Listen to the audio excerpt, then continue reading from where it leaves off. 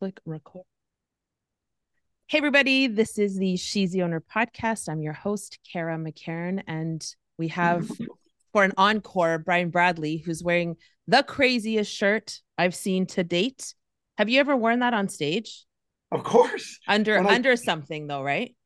Yeah, because I always take off the vest and I say, guys, why are you working so hard to have abs when you can just buy the shirt? Right. Have you ever seen the TikToks or reels or whatever where they like literally just sort of at home airbrush it on? And I'm like, yo, there's always a shortcut. So I want to talk more about you and about just sort of your journey into personal development. I know we didn't get to chat about that too much before. The first question is, I know you talked about Pete Egoscue, but how did you get into Tony Robbins and personal development as a whole? Like, you've been with him 25, am I? At least. It's been my 31st year with Egoscue, so probably close to that ish with Tony because he was one of my first clients I ever worked on. And Wow. he came in falling off the horse. He was 5'10". Now remember that. He's 6'7". So he's bent over like, what is that, 9 inches? And Wow. and we make him walk up 14 stairs to come in. It was amazing. We had no elevator. And he's like, oh, that sucked. And I go, yeah. And he's like, I should have, I gotta, Right. and I'm like, what the hell are you doing? Yep. And I had no idea what the power move was and the Right. physical and, trying to anchor it. And I called Pete up and I go, bro, what did you just do to me that I'm working with this guy? He keeps hitting himself. He goes, no, he's doing this. He's doing this physical, blah, blah, blah, to do this. And I go, he goes, you know what Tony Robbins is? And I said, I just don't. So my first introduction was Tony in pain. Wow. My second introduction was Tony out of pain an hour and a half later, and him saying, this is amazing to me. Everybody needs it. And that was the whole thing on how it snowballed from there. And he and Pete had been friends for a long time. So my world into self-development and I don't know, like I'm going to tell you right now, I had parents who believed in themselves. I had parents who instilled in my 4 brothers and sisters and myself that you're a Bradley, you're a winner. Like, wow, we're going, that's it. You don't get into sports to do this. You weren't allowed to quit a sport when you joined it for a year. You had 1 year you have to go through it because just because you're in a bad mood or the coach was a dick or something like that, everybody else is the problem. So I looked at it as, look, I'm going to wrestle. I'm going to play football. I'm going to play baseball. I'm going to play golf. And I loved them all. I sang in the chorus. I played in the marching band because I broke my fibula, couldn't play 9th grade football. So I played the bass drum. Nobody was better at it than me, not even the drummer for Tool. Now I say that because when you go back and look at the drummer for Tool, maybe one of the greatest drummers ever. But I did it because it was friendly. It was things to do. It was a way to connect with people. And I was friends with everybody in school. It wasn't like, you're a football player, so you don't talk to the people in the band or chorus. I was everything and didn't think anything of it. So there was never any judgment. Till you get older, then society tells you you're in the marching band or this. Yep. And I just never resonated with me. Like, we're not different. What's the big deal? I had 2 of my best friends in high school are now in relationships with their partners, their guys in relationships with their guy friends. And everybody around me knew they were gay, except me. Right. Yeah. I don't know why, because I didn't really care. They were my friends. Right. And yes, we'd go motorcycling together and they'd always put me on the front, wrap their arms around me. Maybe, I don't know. Was I being hit on? Shit, I don't know. But, I looked at that kind of stuff and just said, I'm friends with them to this day, which ties into the self-development stuff of sometimes you either have a really good life situation, which I was blessed to have, 4 amazing siblings. I joke around with people and say that I was raised by wolves. I have 3 sisters, and that's who I was really raised with because my brother was so much older, but he and I talk at least once a week. We talk athletics and golf and basketball and all this stuff. My sisters talk about all the crazy stuff. Like I sent them the picture of me wearing the Santa sweater where Santa was pooping down the chimney, which might be the greatest Christmas sweater. It was the greatest. I had that on my Instagram for a hot minute. That was the best one so far. Well, the idea behind it is you got to bring some levity to get people to change their mind about I'm sitting and they say it's the new cancer. Oh my God, I'm sitting again. I'm sitting again. I'm giving Yeah. myself cancer. Like, come on. Yeah. We're really not that weak as a society. So the whole idea was I've always been in the position of trying to make people feel better, which is what a clown does. Mm-hmm. And I was literally the class clown. Right. And to me, I didn't do it out of any other reason than this. I freaking loved it. And I had attention deficit disorder so bad, undiagnosed, that I could read a book and highlighted everything because I must all be important. Right. Take a test and I could pass with an A, B, or C and then forget about the information. That went all through college. When I ran into Pete Egoscue, who brought me into the mindset of be curious, ask why, which really goes into self development. Like, ask why things are happening to you or for you. Two different questions. Yep. When I hear 2 and 4, I listen to language that people use. And that's why me in the chronic pain world or the performance world, I look at it as, God, I love you being injured. I freaking love it that you're injured. Right. What? Well, now this is an opportunity for us to get better. Yep. 100%. So I don't know what drove me there other than I just had some cool ass parents. Did I get along with them all the time? Pretty much. I told people today on another Instagram that I was the middle kid. I was the forgotten one, in the sense that, Brian, please don't come home for dinner early because you're a pain in the ass. Right. So because I was always so high strung. Yeah. And I think that's one of those things that my superpower is ADHD because I've learned to listen and control and see 20 situations going on, use one to control the other and to help the other. And, I think it just helps me. Yeah. And I mean, labels are labels, but it's what makes you likable is the fact that you are able to sort of jet around. And it's interesting that you say that because a lot of times the class clown is the class clown out of necessity. And I love that you're saying, no, like that's not what this was. I just am. And I'm happy to be that way. So when it comes to we'll get into the masculine, because you said something, come on, we're not that weak as a society. So maybe let's kind of go into that. I know, in the Tony Robbins world, personal development world, we're sort of opinionated about just the state of things, the state of men and the state of women right now. But do you think there is some weakness when it comes to, maybe you can relate it to the body, but it's, I'm always hearing about men don't have enough testosterone nowadays. And they're, based on the food and plastics and all this stuff. And they're just not as, balls to the wall, strong, getting shit done. Do you see that as something, or do you just think we just need to kind of shift mindset, or do you actually see men who are not as strong as they once used to be, physically, emotionally, mentally? Let me start that off by, I go to the gym here in San Diego and I don't like the gym. Me neither. But I love the gym at the same time because I throw David Goggins on and I'm literally taking souls, like he says in the gym. Like, you're not in competition with anybody else. You're in competition with yourself. You better like what you like in the mirror every morning. That's what you see. Could I be leaner? Hell yes. Do I want to? But I can tell you this. When I have the trainers in the gym saying to me, I copy your workouts. I hope you're okay with it. I said, I'm totally fine with it. In fact, if you don't, you're not real intelligent. And that's not me being cocky saying, because look what I came up with. Remember, I ran into Pete Egoscue 30 years ago, right, who said bench pressing slows you down. And I'm like, dude, what? Bench press has nothing to do with running, when it has everything to do with running. Because look at my pec muscle here. As I'm doing this in bench pressing, it's lengthening and it's shortening under tension. Well, if I'm allowing this to happen versus being back here, then it affects my shoulder, which affects my run, which makes me slower. Yeah. So it all made sense. We've just learned to communicate it a little differently. What I see in the gym now are not demasculinated men. I see guys that are maybe sometimes unhappy with what they see in the mirror, which is why they're in the gym 7 days a week, which doesn't make them a pussy. No. It makes them literally a victim.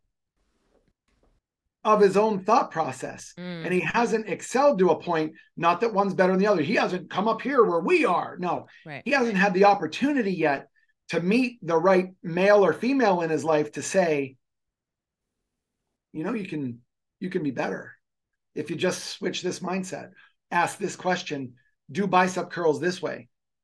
So when I'm doing workouts, I literally start laughing out loud.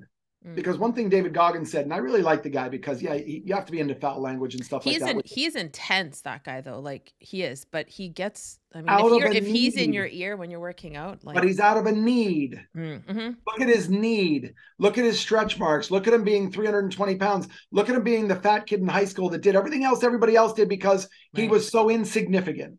Yep. And any male, myself, who looks at that and goes, wow, that's attractive, because there's parts of every one of us when you can admit that we all are there at a certain point. Yeah. You know, go back in the day, like I bought 7 jeans when they were big, like 15 years ago, because they were $150 a piece and everybody else wore them. I guess I should get them. I love them the way they fit. But $150 when you could buy used Levi's somewhere and it makes your ass look just as good as long as you have one. Like, come on. And nobody's judging you for the jeans you're in, you know, and all this stuff. And, you know, we were talking about this, like significance issues, that why I have a friend who has a McLaren. Why did you buy the McLaren? Well, because I love the car, but when I pull up somewhere, people know when I get out of it. And that is so unattractive to me. Right. Versus, I make no secret about this, I love the Porsche GT3 and the Porsche GT4 RS. And I look at those cars and say, I can get the Porsche GT4 RS. It costs this much. I drive it for 2 years. 2 years later, I can sell it for this much. And all this, I'm making 75 grand in 2 years. I get to drive the car for, like, I'm looking at it from a logistical plus. Right. I track the car and I actually love driving the car. It's not about when I pull up somewhere, somebody's going to say this. Right. You either love the performance of stuff or you need the boost. I don't think that men are wussified. I think that society's trying to. Why do you think that? I think, well, because they say if you open up your mouth as a toxic white male, you're in trouble. But why do you think? Because I see it too. I see all the time, like, just constant bashing of, you know, toxic masculine, that narrative all the time. Like, a man who can stand and hold presence for you, they're toxic. If a guy can, you know, have an opinion that's different from yours, he's toxic. If he's strong in his resolve and if he's got purpose and he follows it, toxic. Like, it seems, if he holds the door at you for you at 7-Eleven, he's an and asshole. You give him a look like, oh, you held the door because I'm a weak female. Right. I'm sorry you feel that way. I really am. I'm actually sorry you feel that way, but I don't. I held the door for you because I respect, you ready for this? I couldn't give 2 shits whether you're female or not.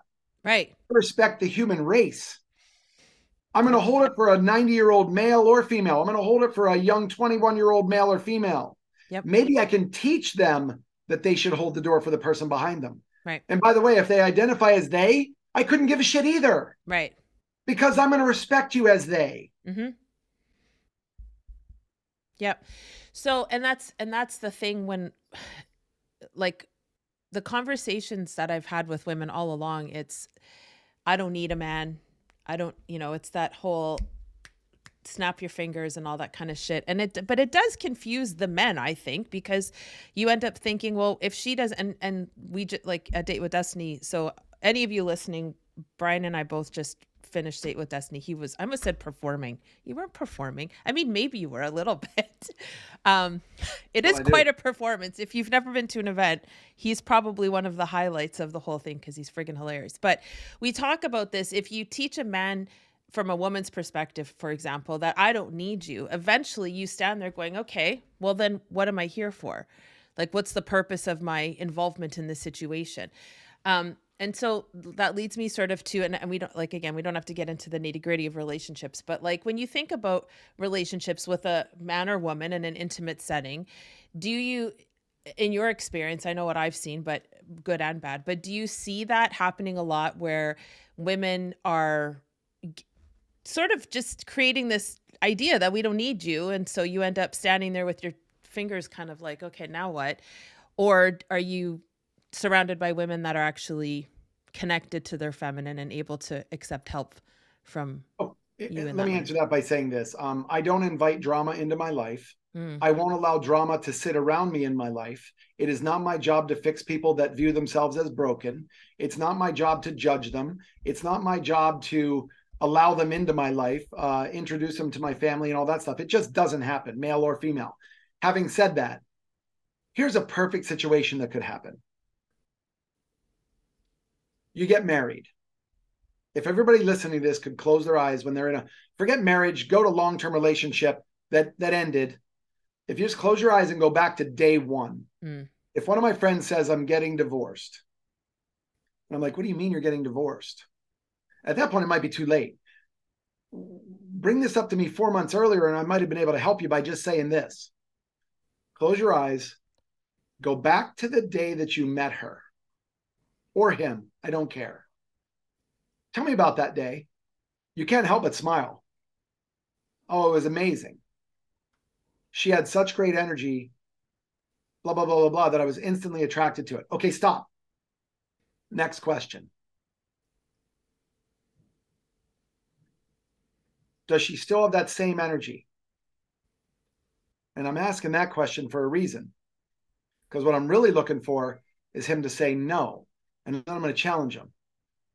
Or does she still have that same energy? You're viewing it differently and you think it's not pointed toward you anymore. Because what happens is a woman is given the right and the privilege to give birth to a child. Mm-hmm. She will always have a 9-month head start on loving that child because it's brewing inside of her. Yep. Oh, and here I am over here going, here's the dude going, I did that, but I have no clue about the developmental process and all the pains that go with it and everything else. And when she is in pain, I can help her because I'm a savior, right? You know, that kind of stuff. Woman gives birth to the child. They both fall in love with the child. She already has a 9-month head start. In her past, her parents got divorced. In her past, she saw her dad 50% of the time, which means he left her. Mm-hmm. In her past, that has now become her future. You're a male, you're going to leave her. That's what she's perpetuating. Yep. You start feeling that. And guys are so, this is the wrong word, call it sensitive, but they're weak in this way. I need the attention. Mm-hmm. I'm not getting it from her, but I can get it from her. Mm-hmm. I can get it from her. I can get it from drugs. I can get it from this. I can get it from hanging around with the Tony Robbins group. Yeah. But that's fulfilling one thing. But if you haven't fulfilled the whole over here, then you start to dislike your own child. Yep. Because that little fucker just caused my divorce unconsciously. Right. I hear this from people all the time. My second child really hurt me in childbirth. My back's been killing me. I said, whoa, whoa, whoa, whoa, whoa, whoa. Think about what you just said. My second child, every time I look at her and she's 13 and she's starting to argue with her, mm-hmm. She hurt you. Wow. I didn't even think about the language. I will stop using that right now because subconscious becomes conscious. So yeah, there's all kinds of things like that. As a male, and Tony said this before, you got to create and stay in. It's not a competition. You got to create the fun in your relationship. Right. And at some point as a male, go like this. Oh, hell no, that's not happening. Right. Boom. Put down the foot, put down the law. It's not happening. Caveman. Yep. Where you go, this is not allowed anymore. Yep. So what, like if I could write a book in this kind of stuff, I would say, guys, females, you're having a baby. Let me tell you how you, female, are going to screw this up. Right. Wait, what do you mean you're blaming? No, I'm not blaming you. Right. But if you don't recognize how vulnerable he is, you will replace him with the one male in his life that'll never leave you, and it's your son. Yep. And now it's like, holy and then you start reversing all that kind of stuff. And, I love everything you're saying. Like I'm writing notes. I'm chomping at the bit. And I think the key though is like communication, right? Like if I said I have 4 daughters, I birthed 4 children, I lost a son, and I have an older stepdaughter from my previous marriage. And so I've birthed 4. And the falling in love, the 9 months head start, like that's the probably one of the top most brilliant things I've ever heard in describing motherhood. But like it's just communication though, right? Like if I say to the man, listen, like let's have a dialogue about this, all of what you just said can happen. It doesn't have to end up in this resentful way. Um, but the connection too to like birth pain and then connecting that to the kid, that that was a little bit about poop. Oh, hello. You have no idea how many women do that, and they're saying it authentically. Right. And then I just got into, whoa, let's take a step back. And here's what I heard. And then I literally throw out something like this. Yeah, I'd probably hate that kid too. She's like, what? I'm like, that's going to be your pain in the ass child, isn't it? Well, no, she's actually my best. Then stop blaming her for your back pain. Right. It's not fair. No. Your body is, and by the way, your back pain is such a gift, or we wouldn't be talking about how I'm going to help you create a compelling future from this point out. Yeah. And you know, from the 50% divorce rate in this country could be so easily remedied if you ask yourself why you're getting married in the first place. Oh, because we've been married or dating for 3 years and it's the right thing to do. No. You know, getting people to ask the right questions. You're basing that off of it's expected of me. It's part of my significance. I want to be married. I have a friend who's getting divorced right now, literally right now. Been married for 6 months, had a ceremony during the summer, but it didn't fulfill the hole that he's trying to fulfill. Wow. And it's not her fault. Right. Wow. And he's going to look at it as a failure. Right. And he's either going to come out of this or he's going to kill himself. And I think it's 50-50. And it's my job and all of our friends to go, bro, come on. And then start asking the real questions. Because a friend will tell you what you want to hear. I've got to detach myself from being his friend and say, this is going to hurt a little bit. But until you figure out who you are, you're always going to cling to situations like this. And I would encourage you to get some deep thought process counseling on this. I don't care who does it. Practical psychology through Robbins or traditional psychology over here. But either way, find the right psychologist who isn't trying to fix him or herself, his or herself, whatever the English version is. You know, so I mean, there's a lot of things to unwrap there, but it comes down to one thing: is I think the word significance can work for you or against you. For me, significance works for me. Like, I like being the center of attention, but I don't need it. And I channel it in a way of, I'm the center of attention, but I'm going to eventually make it about you. My Christmas pooping sweater, I knew it would get some chuckles. I also knew it could be looked at as very unprofessional. I'll take both. Right. Because it could lead to a conversation. Right. Yeah, you don't really care kind of like what's going to jar the person as long as you get to have a chat with them and so. Have you ever, I mean, one thing I want to touch on is when you said you get attention from being in Tony Robbins, like I'd never actually considered that. Like when I talk about men and women, I will say, you know, same thing. A lot of times women that I coach don't want to hear it necessarily, but when you talk about cheating but it's not just cheating. It could be gaming. It could be they're spending time at work. They're spending time at Tony Robbins. And the trick around that is you think it's a good thing, right? Like when you've done a lot of work, I find so that you're not seeing the blind spots. Like, you know, if a woman and a man are in a relationship and the guy or the woman is very, you know, controlling and doing all the things to put him in his feminine, it can get sneaky where the diversions, you can look at that and go, well, what's wrong with going to all these Tony Robbins events? That's great. But if it's diverting you from the shit you're supposed to work on, that's when it gets sneaky. And I find like a lot of times in our world where we're doing all this work, the diversions get sneakier where you could almost look at that and go, well, what's wrong with that? Well, what's wrong with that is that you've got a mess at home that you haven't quite cleaned up yet. You're not having covers. Some people will cheat. Some people go to Tony Robbins events. And I hadn't even thought of that. Like, it's a valid point. There's a ton of people that are in the community that you're like, yo, you maybe it's time to go home and work some of this stuff through, right? That's why, look, and Tony and Sage and I have talked about this, not in super huge detail, but I've watched them in their personal lives and all this other stuff. Mm-hmm. There's a time and a place. For example, there's a time and a place to drop the F-bomb, mm-hmm. but not at home. Mm-hmm. Like, does it serve you in conversations at home? Probably not. But to get people's attention, fucking A. You know, and they're like, whoa, okay, here we go. Well, there's that word, and to see people in their authentic lives, like that's why I've seen Tony and Sage for decades. I've watched Pete Egoscue live his life, having a wife who passed away from stage 4 breast, bone, brain, lung cancer. And watching a guy who's a fix-it guy can't fix it. That was rough. Yeah, I bet.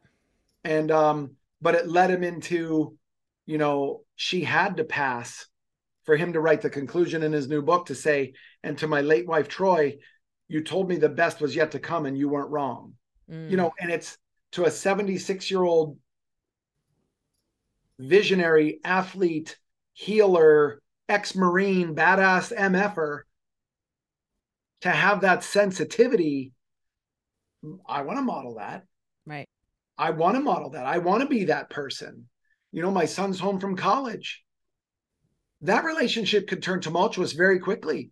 Right. If I wanted to be right all the time about how a teenager's acting, mm-hmm. or 21-year-old, and not coming home and, you know what? I'm like this. Let me know if I have to come and get you. Yep. I don't care if it's prison.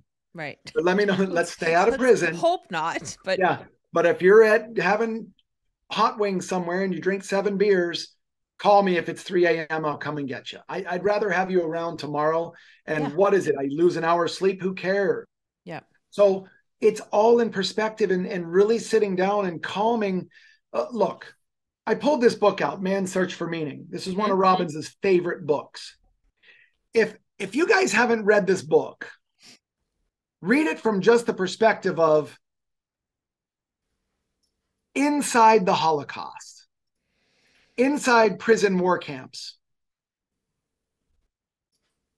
that Viktor Frankl stayed alive when he was shriveling down to zero and his friends were dying around him who were shriveling down to zero. Why didn't he die?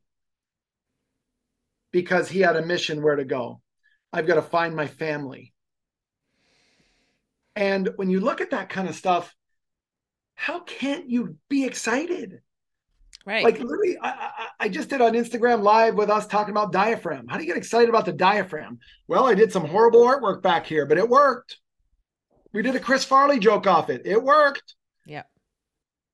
Because I want people to come out of this and go, wow, you're taking a very serious subject and you're making it like reality. My sister and brother teach math. One in the, they're both in the high school setting and all that stuff, but one is already retired. And I write back to them. I'm like, how are the nerds doing? Because my sister sent me a picture today that she wore a sweater that said Fa-La, F-A-L-A, with the number 8 beside it, like to the 8th power. Yeah. Fa-la-la-la-la-la-la. Okay, whatever. Yeah. And I'm looking at it. I'm going, fa-la-la-la, fa-la-la-la-la-la-la-la. Holy cow, that is 8 times. Like, here's me. 1, 2, 3, 4, 5. But they're calculus people. Right. And they get off on calculus. So I write back and I'm like, freaking nerds unite again. We're all joking around. Yeah. But it's what I will meet them and have discussions with that kind of stuff. And I will have them hook up with my son to talk statics and statistics in his degree from college, because I want him to see some people who he can model and go, they're excited about the statics course. Yeah. There are people out there. Yeah. Yeah.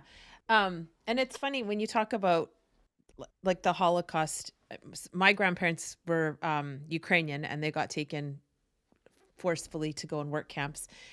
They were not Jewish, so they were really just there to work. And oftentimes when you and I don't know if I mean, it is a societal thing. I have a 21-year-old as well, and that age group can be somewhat entitled. And I'll just leave that with a little bow. But then it's like when you're talking about your son, just giving the little reminders, like the little nudges, like there, we could be excited and have fun around pretty much anything. And really, what is the alternative, right? Like when you think about a lot of these things that people get whooped up about, what's the alternative? Like one of my top value now after Date with Destiny is to be playful in everything, right? And that will connect me more to my heart, and that will connect me to your heart, and so on and so on. And I think it is super important to, like, even in math. I mean, math is not my jam. I don't love it, but if someone can make, like Keith Cunningham, he makes accounting friggin' hilarious. Yeah. Like never have I been in a room where I'm laughing out loud at someone talking about accounting. So I love all that. Have you ever, do you do coaching? Like, or are you just like officially coach? Like, can people hide? No, you should do it around relationships. You've got some good insight there. Yeah, listen, in my opinion, I know just enough to be dangerous, because I think I could take people to a certain point and then go, can I make the tag to bring somebody in who actually knows? And I honestly think it should be a female at that point. Right. Like if you said to me, Brian, we're going to tag team coaching, no problem, I would say, great, because I have your knowledge behind me. I want to start off with the shock that I create of the mother has a 9-month head start. And I look at a man and go like this, you're always going to be second. Yeah. But don't let her push you to fourth. Right. When she pushes you to fourth, you're going to bang her friends. Right. Game over. It's done. And that's done. So I don't believe men. I know men don't want to be pussified. Right. I can see how they can be viewed that way. But saying yes to your wife or your girl or your partner, guy, I don't care who it is, doesn't mean you're being disrespectful to yourself. Right. Being dishonest later on, even if you had to say yes in public and then come home and go, I'm going to tell you something that I heard tonight that is a little questionable. Well, no, that's how I feel. I understand that's how you feel. That's why I'm not telling you it's wrong, because that's how you feel. Yeah. What I'm going to tell you is what I heard. Now I'm going to tell you how it made me feel. Right. If you speak to feelings, right, let me tell you how you made me feel. You can't argue any point about my feelings. Right. I'm not saying how I feel is right in your world, but it sure as hell is right in my world. And that's kind of how I look at raising kids and all these things. When I see, like, my kid, he's pushed the limits a lot of times. And I just said, here's a better question to ask. I say to him all the time, I couldn't even understand what it would be like to be single and 21 these days. Like, you don't go to a bar and meet your wife anymore. You don't go, where. Ugh. Yeah. This kind of stuff. And don't kid yourself. It's always based on looks. Right. Because it's not based on, there's the one app out there that won't even put looks up there. It'll put all the qualities first. I would read that and go, great. But then what does she look like? 100%. Yeah. And that's 100%. You're going to go, let's just be honest. You're going to be physically attracted to somebody to go, I'm playing pickleball last night and this guy walks in, and I literally looked at him and I go, holy shit. I go, pickleball just got better looking. And he looks and he goes, what? I go, you might be the second most beautiful male I've ever seen. And I love the shock of that, because the guy, and I'm like, I wanted to say to the guy, bro, just look at me and go like this. I know. Yeah. Because I always tell people, I'm like, I joke with them. I go, look, I'm 8% body fat. Well, in this arm I have 8%, in this arm I have 8%. So, I joke around because 8% would be super lean. I'm not a let's get lean and my significance doesn't need it. I live by the 70-30 rule, which should be the 80-20 rule. I just changed the numbers to meet my lifestyle. So let's get the people to a mindset where they're just asking a better question. If I can focus on what I'm saying, you're saying it makes you feel this way, then we should go back to what Bill Clinton said after he reads the 4 agreements on a daily basis that says, I wonder what I had to do with that narrative to make that person feel that way, to have them be so negative about me. He said, I don't take anything personally, but I take it seriously. Right. And then I assume you're right so that I can go back and look at a situation and say, I can totally understand why that person said that, because they're still living in the time when I was doing the Monica Lewinsky stuff, like when half the country thought dirty, dirty, dirty old man, and the half that are judging the dirty old man are doing it themselves. Yeah. You Well, know what I that's mean? why Like they're guys or judging. girls. Yeah. That's why they're judging versus going, Hmm. can you imagine what it's like to be married to Hillary Clinton? No. Oh, I'm not even saying all because she's a horrible person. I'm not judging that. I'm saying my niece worked for her. Mm. I'm saying Hillary's got to be tough. Yeah. She has standards. Right. And you want to talk about someone that may have demasculinated her husband. Mm-hmm. I'm giving him no excuse to stray off the farm. But it's understandable though. Like that's that the could have thing. easily been it. That could have easily been it. And I that's a good segue, because I think so many times, again, women, this is how girlfriends talk. Oh my God, he's such an asshole. He cheated. How could he? And all the girl is seeing, or the woman is seeing, is that immediate second when your friend goes, oh, he cheated, he's a prick. Not the back 2-3 years of you cutting his nuts off on a daily basis and making, and now not everybody has the ability like you and I to be in the world of learning about this stuff. Not everybody knows about it. They just think, oh, she's cutting me off at the knees on a regular basis. And eventually, so I say to women, like, I don't condone cheating on either side, but I can see why eventually a man may wander, because that's it. Like, again, if you're not, and one thing I wanted to bring up was you made a comment about, you drop the caveman hammer basically, and you just say like, enough is enough, and drop, kind of put your foot down. And I think if men trusted themselves more to do that in a relationship, I think a lot of things would shift. Like, I know even when you guys do that freedom exercise, right? Like, you energetically, and if you've not seen or been to Date with Destiny, there's a part where Tony will play a bit of Braveheart, and he stands up in the front of the room, and he throws his arm up and he yells freedom. And then he just lets the men do what they're going to do.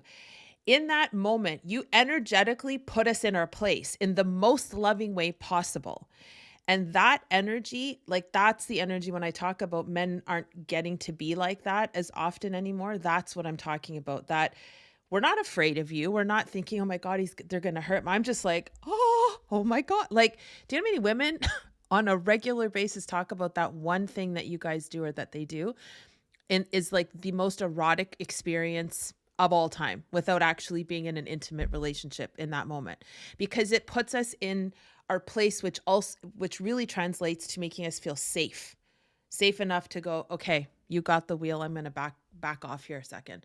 And go into your own expertise wherever that might be in the relationship. Let the guy have what he's good at. Let the girl have what she's good at. And then you come together to form this cohesive relationship where now all of a sudden your kids are affected in a way that says, okay, I totally get it. Yeah. I totally get it. Now I'd like to model that. Like when I looked at my mom and dad, of course they had fights. My dad used to referee basketball. He coached golf. He coached football. He was a school teacher. He had 6 blocks long of people coming to see him in his casket. Wow. 6 blocks. And I said to my mom, look, down the line, you were married to that guy. Not, I wonder how many you'll have at yours. Right. My dad had 6 blocks of people. And I'll tell you another thing, that I brought my son up with that line of thinking because he knew my father. We took him back there to normalize him, get him out of California, take him back to central Pennsylvania and show him the real world a little bit. And he got to see, wow, that's your dad. I saw how he did this. And then I would literally tell him, oh, there were times when my dad and I didn't see eye to eye. He was a school teacher. And, so he finally said to me, he goes, I got to ask you a question. Do you think school teachers make enough money? And I go, give me an idea. He goes, $50,000. I said, in the middle of Pennsylvania, $50,000 when your house cost you $50,000. Yeah, $50,000 could get you through life very easily. If you're living where I live, Dad, the median home price is $900,000. You better be moving 5 or 6 of your teachers in to pay for that house. Right. Right now you're living in a commune. Yeah. Having said that, Dad, Let's take it to 25,000. Let's jump it to 100,000. Look at those two differences. You get summers off. You get Christmas, Easter, Thanksgiving, spring break. Spring break. I said, you're missing more work than I could ever think about work. I said, in my 40-hour a week working 52 weeks a year to keep the business going. I said, plus you get retirement. Mm-hmm. I don't get retirement. I have to plan for retirement. You're getting a paycheck right now being retired of, call it $5,000 a month for doing nothing after retiring at the age of 55 until the age of 85 when you died. 30 years, right? Yep. A month times 5,000, blah, blah, blah. You made another $1.8 million and all that. I go, I would say that you were overpaid. And he's like, oh, I'm not even arguing that point, Brian. He goes, I didn't think about what we do get. And I said, yeah, because you're too busy listening to what you don't get. Right. And I said, don't get me wrong. You guys are absolute as it relates to needed in the world. But don't convolute that with I deserve. Mm-hmm. Like I get people out of chronic pain every day. Or do I? No, change that, Brian. They get themselves out. I just guide them. Great. But I could easily jump on board with great job. Right. And I try not to. Yeah. Because I always say this, no, it's about their discovery, not about how cool we are. Mm-hmm. So, yeah, my dad and I had some disagreements. My two nieces that are so far hardcore left, I love having lunch with them because I'm in the middle. And I say to them, I go, if you came over here in the middle, it's kind of fun. Just to witness the whole thing. If you go over to CNN, constant negative news for one set of lies, and then you go over to faux news, which I call Fox, F-A-U-X, faux. You go over there for the other set of lies, and then you go, let me kind of mesh this and see what's really here. You might be a little happier than always being in the one narrative that's feeding you such negativity. No wonder you're having an emotional breakdown and a cellular breakdown. Welcome to cancer. Mm-hmm. Yeah. Thoughts become cellular, which is why we started off with, I don't invite drama in my house and I won't put up with it. Right. So what does it look like when Brian doesn't put up with it? If somebody's really whooping you up, do you just tune them out? Do you say, I mean, I guess it depends on the level of closeness to the person, but like, what might that look like? It's like an interesting question because I can't even remember the last time it's happened. Well, that's good. We're on a pickleball court 2 weeks ago. And I served a ball to this guy. We play at the 4-5, 5-0 level, because I'm trying to up my game, blah, blah, blah. And I gave him this clockwise serve. It hit the court and bounced out. He didn't have a chance to hit it. Young kid. And he goes, throws the ball back. So I have to go pick it up. And he goes, you serve like that again, I'm going to do this, this, this. And I felt it. Male to male. Here it comes. Battle Royale. And I said, I'm sorry. I didn't get that last part. You serve it that way then, blah, blah, blah. I said, that's interesting. I said, you do realize you're on the competitive courts, not the recreational courts. I said, a serve like that is warranted. Your inability to get it is not my problem. But if you'd like me to slow the game down, I will. But I thought you were an upper level player. So he throws some stupid things back, and I'm just like, don't take it, don't take it, don't take it. I hit another ball. He hits the ball, and the ball comes back and lands about a half an inch outside the line. My partner raises his hand, one, out. And I said, yeah, I was out. He goes, man, you guys need lens crafters. And I said to him, I said, I'm sorry, did you say something again? He goes, yeah, you're blind. I said, actually, that's true. I said, I have a glass left eye, but thank you for noticing. And so because now I want him to feel bad. Yeah. Oh, pick on my disability. Oh, okay. And now I'm just feeding the narrative. I'm creating the drama. Yeah. And I caught myself about 3/4 of the way through, and I said, Brian, just shut up. Right. The kid, there's no chance of winning. Now, we beat him bad, like 11-6, 11-5, whatever. Nice. Yeah, we had to win. 2 other players came up and validated my stuff later by saying, yeah, we got in arguments with that guy before. I almost punched him. And I said, well, my last statement to him was, do you see this gray beard? He said, yeah. And I said, you're going to find out what old man strength is here pretty quick. And then, is that a threat? I said, no, it's not a threat. I said, just, you realize we're playing pickleball, but I let him get to me. Right. But if you can notice when somebody gets to you, then you can take a step and say, Why are you giving this moron control? Mm-hmm. And then you got to change it again. Moron comes with judgment. Yeah. Well, be better than that. Why are you giving this guy control when he's really unhappy? Maybe he lost his cat that day. Maybe his wife left him. Maybe he lost his house. Maybe he's just miserable. Truck driver song, right? And all of a sudden I'm kicking him in the nuts. Right. No, I have no interest. That's beautiful. I think like a lot of times when I first started doing this work, and obviously, it's a journey, but little things would piss me off. Like someone cuts me off on the road and I'd be wailing on my horn and what the fuck, don't you see?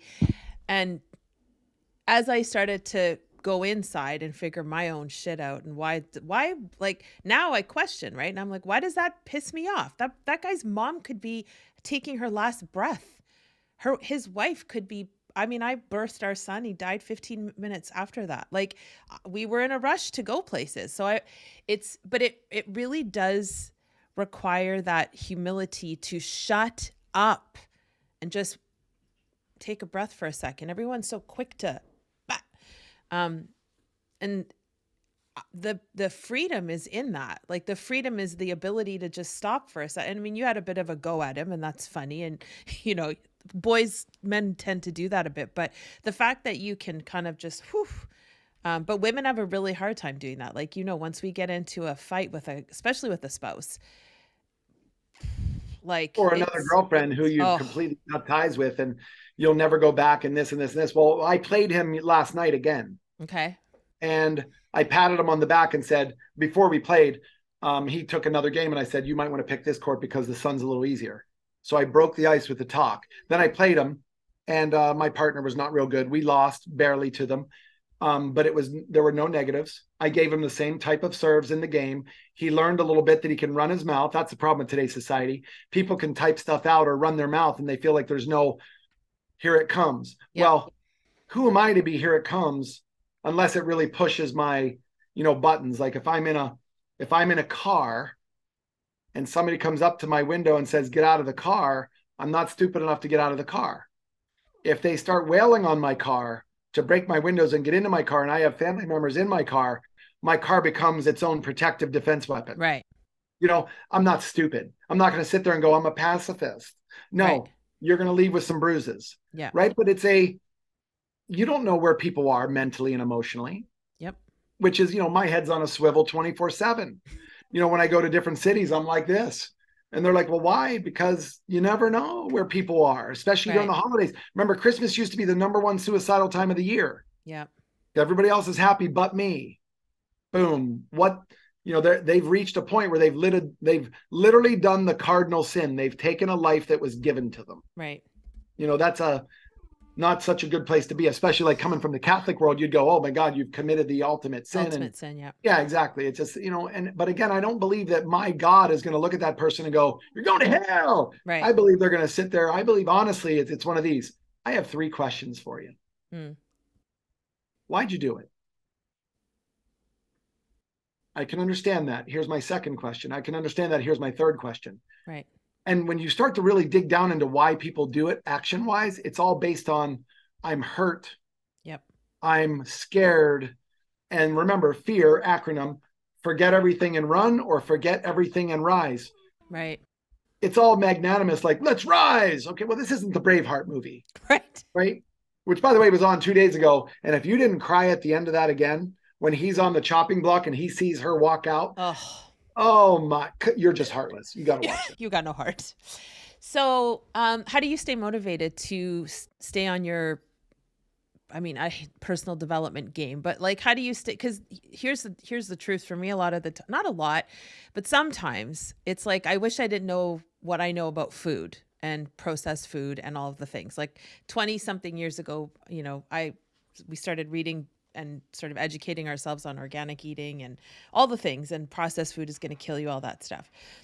And there's days when definitely I wish I didn't know what I know. Ignorance is bliss. So I could just eat the fucking burger and just be like, cool. And I do, but you know what I'm saying? And sometimes I feel that way about this stuff, where do I have to always be the one questioning my own shit? Like, why can't I just be pissy sometimes? Why can't I flip that person off in the car and just be like cool with it? But how do you stay in the zone of just always wanting to do better? Or do you have days where you're like, oh, F this, I'm just going to be throwing a pickleball paddle at someone I don't. today? I always look at it as the reason I would want to throw a pickleball paddle with somebody, it has to do with me. If I'm unhappy about something, somebody says this, like last night, I'm hanging Christmas lights late last night because I'm the only house in the block that finally got to it. Shame I on don't know. you. No, yeah, my neighborhood like went off. Oh, Halloween's over, Christmas is starting. I'm like, Oh, what? So I finally got them up last night because I'm the one apparently in the neighborhood who travels. And I look at this and I just say, I'll get it up when I'm ready. And when I'm ready, it'll go up. But I know that I'm doing it out of a place that I'm celebrating my Christmas and all that stuff. Having said that, when are you going to die? I feel like there's an answer I should give, but I don't know.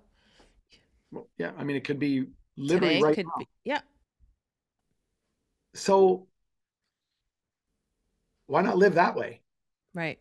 And you just say, like you're saying, Brian, what do you do to get ready for this? Nothing. I literally got up this morning.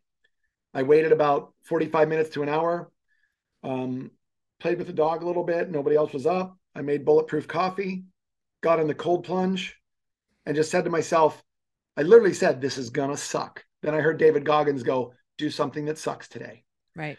But then I change it to, but the water's going to serve me how? Mm-hmm. Mitochondria, cortisol, hormones, brown fat, all that stuff. I'm going to do the Normatec here in a little bit. Then I'm going to ride this bike. And then I'm going to probably go play some pickleball later, all that stuff. I look at this kind of stuff and I say, my life is here to serve me. I better serve it back. And when you can't control when you're going to go, why not be the person they talk about when they're done that says, like, seriously, what do you want to be said on your obituary? Like when Tony Robbins passes, can you imagine what's going to be said about him? Negative and positive. Yeah. But the positives are clearly going to outweigh it because people are going, he's literally saved my life. And if I was at the funeral talking to somebody who said that, I would say, no, he didn't. And if Tony were here, he would say, don't give No, me I the didn't. credit. Yeah. Yeah. Yeah. Don't give me the credit for saving you. Brian, my God, you've changed my life. You got me out of pain. Please give my regards to Pete. I said, I'll give your regards to Pete. But in no way are we taking the credit for you doing your part to get you well. Mm-hmm. And they're going, well, you know what I meant. And I said, I know what you meant, but I need you to say it. Mm-hmm. Give yourself the credit. So for me, every morning it's about getting up, eating metal and shitting bullets by noon. Like, let's go. This is a machine we're going with. And, it might be because I burn incense in my house, for example, especially at Christmas. I have this little house that has a chimney. You burn it and it comes out the chimney. And I'm like, oh my God, that's like back east. Come on. Because in California, there's no really change of scenery. So it's the same stuff every day.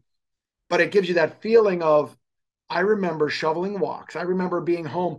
I remember opening presents. And there's nothing, I saw this commercial. There's nothing like the feeling of Christmas morning and opening up presents until you're a parent and you get to watch your own kids do it. And then you get to watch grandkids do it. And so, it just keeps getting better and better and better if you're willing to see the gift that's in front of you. Pete Egosky, and I know he picked it up somewhere else, he'd tell you that too. But you can't say anything that's going to upset me because I refuse to give you power. Mm-hmm. It's thank you for the gift, but no thank you. Mm-hmm. Brian, you're this, you're this, you're this. Thank you for the gift, but no thank you. Yeah. How do you stay grounded in... Like, do you have spiritual, I feel like you do, obviously, but do you have practices? I know you do the cold plunge and, so. Yeah, but that's not spiritual. I know what you mean. For me, it is. Well, prayer is meditative. Talking to your God is meditative. And I don't believe, I'm going to tell you this for all the atheists out there. This is what I would hope that you could see if you were an atheist. When you give your life to someone else that you believe in, I don't care what God it is either. I have, my Muslim friends didn't give it to Jesus Christ. I can tell you that. My Jewish friends recognize Jesus Christ, but they're not viewing him the way that most Christians do. They all have the same belief system, which is, I'm going to try to live a good life because I'm responsible to respect that next level that made me, or, that. And I think when you take that away, the narcissism takes over. Mm-hmm. It's all about me. I don't care what anybody else says. I'm not responsible, or I don't have to be, nobody else is watching. I don't have to be a good person. that's when like the devil steps in, if you believed in that, and so I use it more as a meditative thing. Like I travel with Master Ko a couple times, and I hear him talk about this, and and he's like, look, I don't really care what or who you believe in. I have my own beliefs. But he would say, but as the great philosopher, blah, blah, blah, blah, blah said, and then he'd bring something out and you're like, holy cow, he just quoted Allah. Right. And I know he's not Muslim. Right. Or he just quoted Jesus, and I know he may not be hardcore Christian. And it's kind of cool to be able to pull he quoted Bruce Lee, and he sure as hell wasn't a god. Right. But be water, my friend, stuff like that. Like, his whole get in the flow was all tied to, it's bigger than the punch. It was given as a gift. Respect it. Live it. And that's kind of where I stand, which is, I have a stupid sense of humor. I have fake poop in my bag because when somebody gives me a shitty response, I bring it out and go, that's kind of how that answer was, and then that breaks their state. And it's all about the excitement of breaking their state. Pete Egoscue has another way of doing it, which is just asking more poignant questions. My therapists around Egoscue around the world have different ways to do it. And I look at that as based on their upbringing. So what do I do to stay grounded? There's not a conscious effort to stay grounded. I have my mom and dad's death cards up on that TV up there because I look at it, it's almost like a little shrine, but you know what? I don't get to go and visit their grave and stand over there and talk with them. You don't need to do that because they're wherever, but it does remind me, oh, they brought you into this world. You should respect and be grounded in it. Yeah. So last question. Thank you for letting me pick your brain. It's been amazing. And this might be a long answer, but when it comes to the goals for the business, for your health, for relationships, what sort of, and if you want to take them one at a time, but like, what sort of you do to set yourself up for the next year? Or do you even bother doing that? Is it just constantly throughout the year? I know a lot of times, like I already set everything up earlier this month for the next year. I'm not waiting till the crack of dawn on the 1st. Like I've been planning a while. What are some of the tools that you use to strategically plan your year out in any one of those categories? Ooh. When are you going to die again? Who knows? So why plan anything? Okay. So it's not that I plan for it, but I live every day according to the plan that I have set for the rest of my life, which is just be fucking awesome. Yeah. Help people. Use your humor in a positive way. Be careful what you say because it may upset somebody, but make sure if it does that they absolutely know that you did not mean to. There's just stuff that I won't touch. Like I won't joke around about stuff. It's almost like I'm like the white Dave Chappelle. Like there's stuff that he'll hit. Oh, you got frozen. Can you still hear me? Shoot.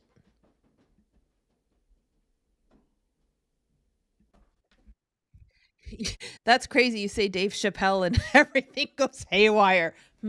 Exactly.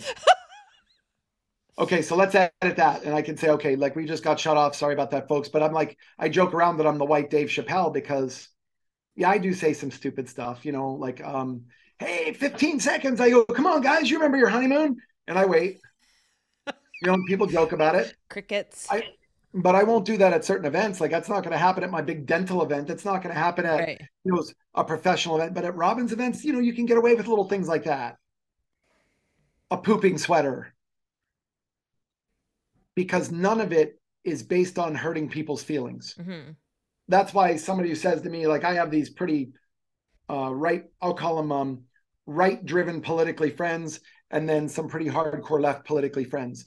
And I purposefully bring us all together. We're all friends. And we joke around. Some of us go skiing together, snowboarding together every year. And I bring it up at dinner. I'm like, so how's the left-wing batshit crazy side going? And then I look over here and I go, how's the right-wing Nazi warmongering, blah, blah, blah, blah, the people going? And I purpose, they're like, well, they argue, I don't really feel that way. But it's fun to hear their sides because a lot of it's just based on fear and what they know. Right. And, so I don't plan a lot of things out. But there are certain things that I won't, like, there are certain things I won't joke about, like I may have 30 years ago, because I didn't realize that what I might say might hurt someone's feeling. And that's never your intention. No, but why even bring it up if there's a chance? Right. You know what I mean? Like, it's not back in the day, like I'm 50, almost 55. So back in the day, you'd be at a country club and somebody would go, a Jew, a black guy, a Muslim, and a priest walked into a bar, and I'm going like this. Tell us more. Yeah. Now I go like this. Are you a moron? Like, you're going to offend 4 groups of people at once? For no like, good, for a bad joke, probably. Yeah. So and of course they all start like this.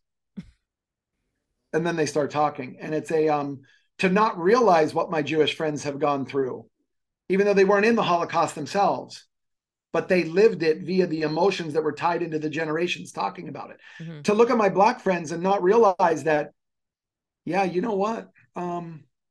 You're lucky, but there's a lot of people who aren't so lucky. Mm-hmm. They were never given the opportunity. And you've heard the narrative, like the US government wanted the black male to divorce and leave the house and all this stuff. And so daddy government could step in and do all that stuff. And I'm like, I don't know if there's any truth to it, but if there is, shame on us for doing it. Because I can't even imagine what it was like growing up without a father. Because I've had such an impact on my son's upbringing. Oh, your sound just went out now. What the heck? Did you touch anything? Nope. How about now? Yep, we're good. So in relationships, are you in a relationship? Have you had past relationships? Like, so this is something I think is actually really important if we're talking about planning. And when you talked about it at the top, where Tony, the teaching is, if you behave the way you did in the beginning of the relationship, there's not going to be an end of the relationship. What are your thoughts on that? Like, I get not planning business, etc., but when it comes to relationships, is there value there from your perspective in planning, like planning date nights or vacations or shit like that? Yes, I believe there's huge value in, but don't plan the year out, plan the week out. Mm-hmm. What am I going to do amazingly well this week so that other people around me don't have to do it? It makes their life easier, which lays more value my direction. And then you just feel like, I swear to God, you do that, and all of a sudden all the noise goes away that you go, that's annoying. Why won't they get off my back? Well, when you do this, all of a sudden that just goes away. Like, they're on your back for a reason. They're reacting to something that you might have something to do with the narrative. Right. It's I have friends out there, one in my mind right now. He's like, Brian, I think I'm just addicted to sex. I just run over here and I got to have this, and I go to here and I do. And I said, when you realize why you do that, you'll be doing those young ladies a favor, because by you going over there and doing all this stuff, you're not doing them any favors, because they're getting emotionally attached to you. Right. And you're not getting emotionally attached, and you're actually hurting that person. And that was big news to him, because he was like, I don't want to hurt somebody. And I said, yeah, but every time you might be. Right. Because she's shoveling a shitload of emotional financial in there. You're taking it and not giving her an ROI. Right. Now another guy just after over. Right. And now you're actually feeding this, and then she'll be attracted to that same guy later, the same guy later, the same guy later. And it's vice versa. Yeah, I mean, for sure. It's like, and then from the female perspective, it's like, why do I keep attracting this kind of douchebag, right? Like, then there's a responsibility on me to figure out, why do I keep bringing that guy into my life? Okay, well, take the judgment out of that question. Why do I keep doing, not that you're judging? Why do I attract it? Why do I attract that type of relationship? Not even why. I wonder why. Right. Yeah. Because why comes with why versus why am I? Yeah. No, that's fair. Yeah. I wonder why the universe keeps putting that in. I wonder what the lesson is. Yeah. Thank you for the gift, but no thank you. No matter how good looking that person is. Yeah. Yeah. It's tricky. It's tricky business. I'm 47, and last time I was single, there was no Google. Like, legit. The internet just began. for consumers. Thank you, Al Gore. Thank you, Al Gore. But it's an interesting dichotomy of all of the things. And I love talking about all the things. I think it's, you can spend hours talking about relationships and, all the masculine, feminine energy. And I think everyone's obviously just trying to do their best, but it's the questions. It's always being curious. That's my favorite thing is, let's just be curious. Why might that be happening? And a male, for as much as these people want to say masculine toxicity and blah, blah, blah, doing all this stuff, there's nothing more disappointing to a male than failing. Meaning, how did this marriage go away? I'm failing my kids by leaving the house. Like, I know my friend who's going through this divorce right now. He flat out is going to be in misery because he's judging it. Yeah. Versus going, you never asked the right questions, which is why you got in the relationship in the first place. You were thinking that she was going to fulfill something for you, and she didn't. And you think maybe forcing her to have a kid is going to solve another. No, you're still an empty hole over here. You're going to, and then it's going to get more difficult when you can't leave the relationship because now you have children. Yep. Death is easier than divorce with kids because at least death is final. Right. Yeah. I mean, you're attached to that kid or that spouse forever, regardless, good or bad. I'm lucky. Mine's great, but certainly not the experience for everybody that, in those situations. You're lucky that mine's great. Also is I'm lucky that I cultivated a relationship with my spouse where I wasn't such a BI that he wasn't such a DI. Right. You know what I mean? Like we saw the value there. Like you brought enough emotional intelligence to it. Yeah. Well, we went for an hour and 10 minutes this time. See, when we get into the juicy bits, it can go forever. I deeply appreciate you coming back on. I will, I don't know if I'll do the first one and then tease people for a little while. I don't know how it's going to go. I'm just going to go with the flow. Either one, it's a, you could say release them both in the same week and go Saga 1 and Saga 2. Twilight 1 and Twilight 2. Watch them both in the same week. Go crazy. Awesome. All right, my dear. It was super nice catching up with you. I will see you sometime next year. I'm joining Platts at the end of the year or middle of the year. Finally. That's one goal that I put on paper.